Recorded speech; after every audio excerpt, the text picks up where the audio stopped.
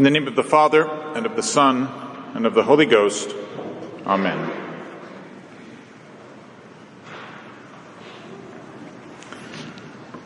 St. Francis de Sales was a contemporary of the greatest English writer, William Shakespeare. They did not meet in life, and they shall meet only briefly in the course of this sermon.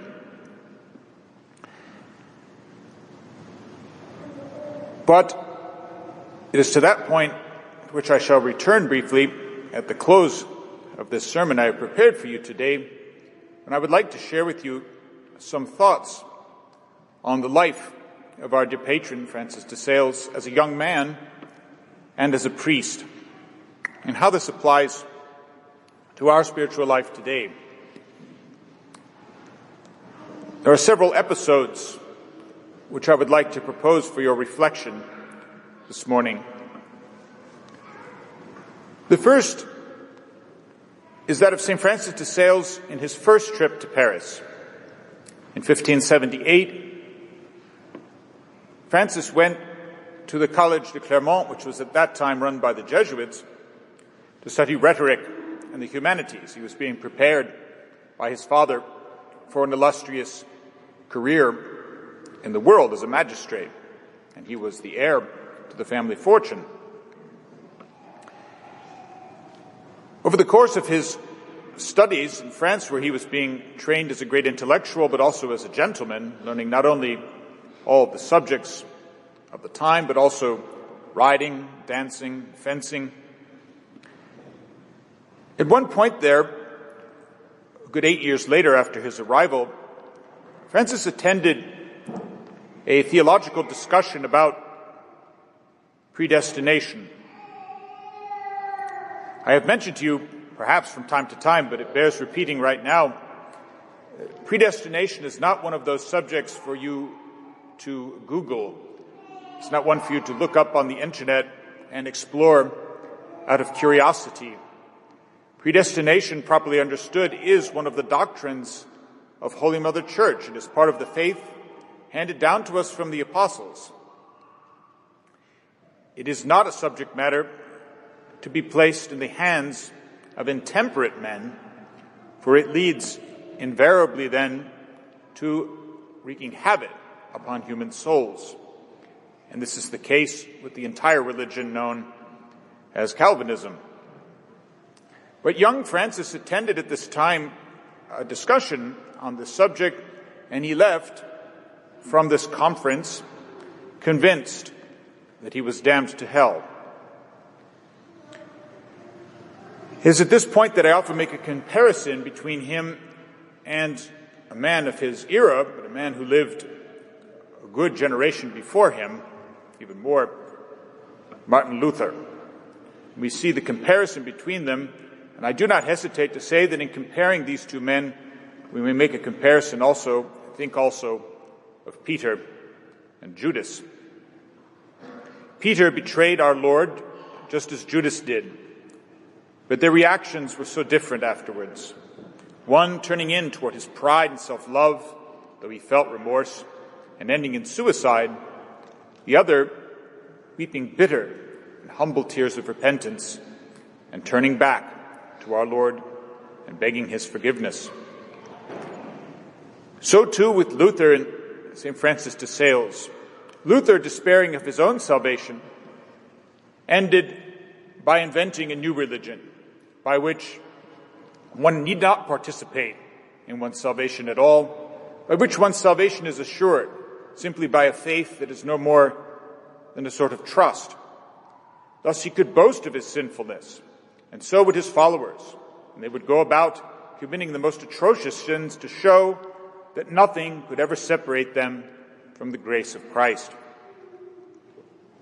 St. Francis de Sales had quite a different reaction. Despairing of his own salvation, haunted by this doctrine of predestination, by the awesomeness of Almighty God and his sovereignty, and despairing of how that could ever be reconciled with human freedom, turned to prayer.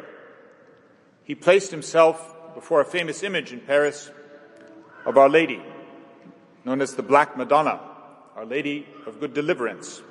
There he consecrated himself to the Blessed Virgin, and he tells us that all of his scruples, all the thoughts of despair fell off of him like so many scales. And from that moment onward, he would dedicate his life to sharing that message with all people, that God is love.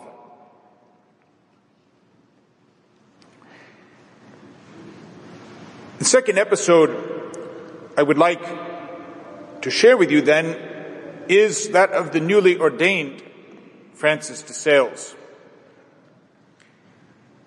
I hope you all know at least a little bit about the marvelous history of the conversion of the Chablais. It is a delight for us to sit down in the comfort of our own home and read the Catholic Controversy, which is a collection of the pamphlets written by Francis in the course of his mission to the Chablais.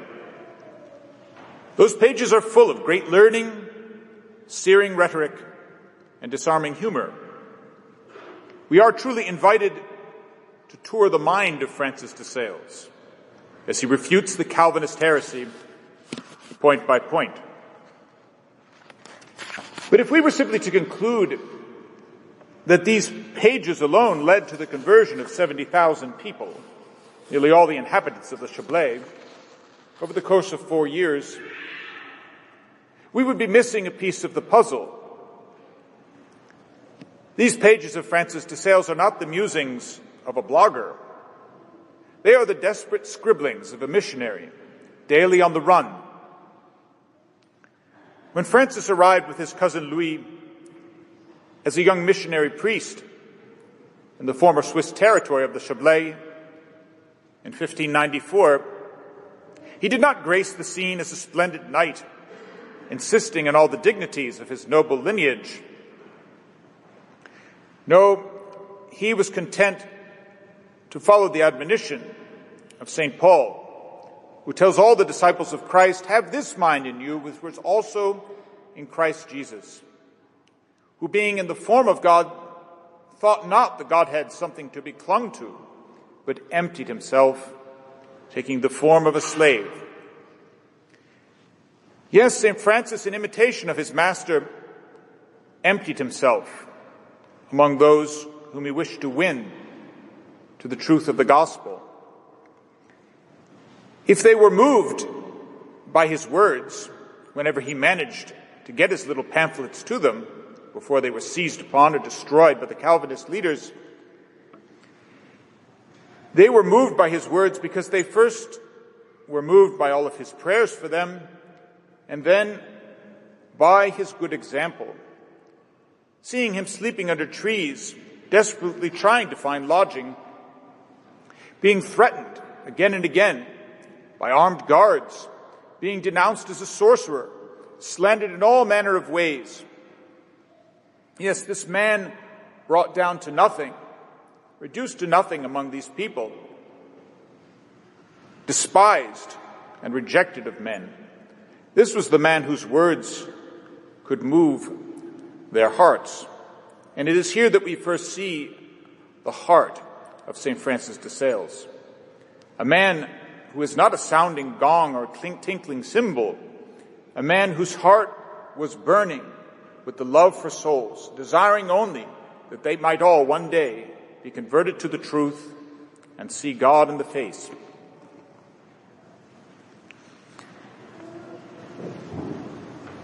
After his glorious success in the Chablais in 1599, Francis was named coadjutor to the Bishop of Geneva. Pope Clement VIII was willing to agree to this, but only after he examined the candidate personally. For already he was famous and he desired to meet him. And so he examined him before all of the Sacred College. At the end of the examination, the Pope said to Francis, "Drink, my son, from your cistern and from your living wellspring. May your waters issue forth.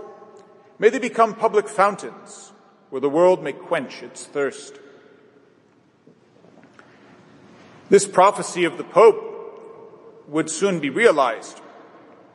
He returned from Rome, but then was immediately sent on mission to Paris, a diplomatic mission for the return of the Catholic faith to a certain part of the diocese, which had only been returned to it. It was then when he made the great friendships in Paris of Cardinal de Bérulle, the secretary of Henry IV, and also the king himself. This king, who had only now brought a temporary peace to the religious wars in France, and soon desired to be friends with this illustrious preacher. The king made him stay in Paris to preach all throughout Lent, and saw immediately that this was a man whose words could touch the hearts of lay people, people living very imperfect lives in the world, people given on a daily basis to many sins, and cause them to reform their lives even while living in the world. The preaching here would be the beginning of what would become St. Francis's bestseller for all time, the Introduction to the Devout Life.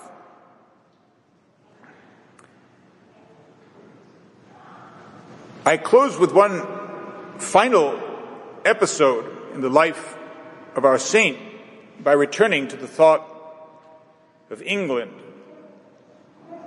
It might seem that it is not particularly worth commenting on that St. Francis was a contemporary of Shakespeare, but it is a good point of reference for us. This was a time when England had now made a permanent rift with the Catholic faith.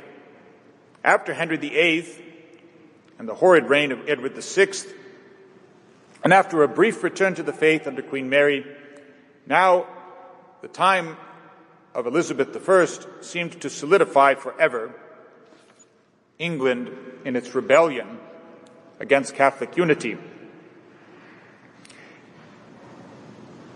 St. Jane Frances de Chantal, at the proceedings for Francis's canonization, testified that this was a cause for permanent anguish in the heart of St. Francis de Sales. Throughout his life, he earnestly desired to be able to go as a missionary to England if the Pope would send him, so that he might win this country back to the faith. The Pope would never send him on such a mission. St. Francis, however, would go on this mission all the same, not in person, but with his writings. In 1613, the first English version of the Introduction to the Devout Life was produced at Douai, in France, where so many English intellectuals were in exile. It was translated by a certain John Yaworth. And Yaworth dedicated this first English edition of the Devout Life to none other than Anne Roper, the great-granddaughter of St. Thomas More. Thus it was through the family of the great English martyr that St. Francis de Sales arrived at last on English shores. It soon saw many other editions, and it was soon pirated as well by the Anglicans. And not long after, indeed while Francis was still alive, a beautiful edition was presented to King James I. It is said then that James I loved this book so much that he carried it on his person for most of his life and could be heard saying again and again, "How I long to meet the author." It was not meant to be. Francis and the Presbyterian king would never meet.